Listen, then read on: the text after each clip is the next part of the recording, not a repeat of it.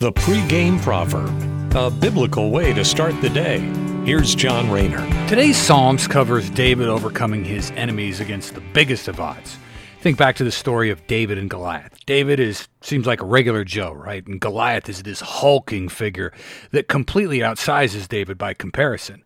Looking at how we would look at maybe like a UFC fight, the odds definitely seem like they are in Goliath's favor, given how big he is. But it's David who comes out of that the victor.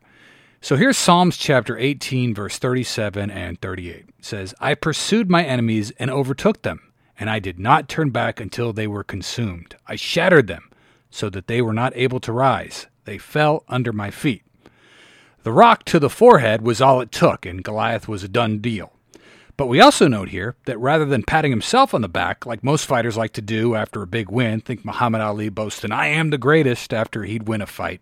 Well, David here is different. Instead of praising himself, David praises God in Psalms 18:39. It says, For you have girded me with strength for battle. You, Lord, have subdued under me those who rose up against me.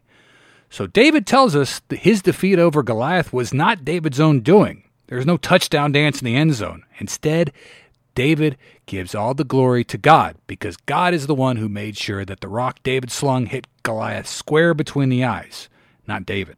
So this is a teachable moment here that when we have triumphs in life, we should give praise to God and not ourselves because God is sovereign. God runs the show, not us. Thanks for listening. Have a great day. Take care and God bless. The pregame proverb with John Rayner. Look for it on all podcast platforms and have it delivered to your smartphone. The pregame proverb, proud partners of The Bar, the Biblical and Reformed Podcast Network.